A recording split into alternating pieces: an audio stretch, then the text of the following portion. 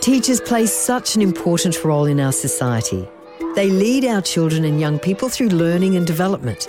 They help them to be confident and resilient as they prepare for the future. So shouldn't we give teachers all the support they need? We think so. That's why we've created QUT Podclass.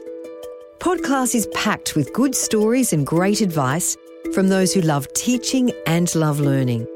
I'm Madonna King, and if you love teaching too, please join us for QUT Podclass. Parents are so protective. They really want the best for their child, but the tension eases when they realise that the teacher is invested in their child as well. And that's when I think it smooths the pathway for great learning. In Podclass, we also discuss what it means to be a leader. It's not just about holding a position of leadership like the school principal. It's about being a good communicator and collaborator. We need to disassociate that idea that leadership is only linked to a designated position. When we're looking at modern education settings, it's a very complex and demanding role, and there is a great deal of promotion around distributed leadership and leadership in all areas of early childhood settings and schools. Music can be magical.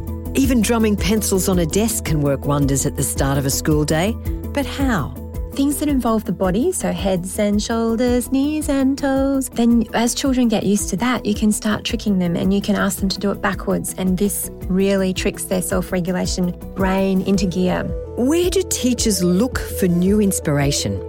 Kay O'Doney says the answers might be just a tweet away. Yeah, well, someone said to me once, it's a bit like a cocktail party. It's about connecting with other people. It's about sharing ideas and getting great ideas back. It's about making new connections, but using social networking tools to do that. Should the curriculum be delivered inside four walls? Or is the secret to student engagement to be found outside the classroom? I need to get these students involved in understanding mathematics, volume, area, perimeter, multiplication, grouping, renaming, all of those things, but I think I can do it through developing a horticulture patch. Teachers have so many career options as they progress, but who do they look to for advice and support?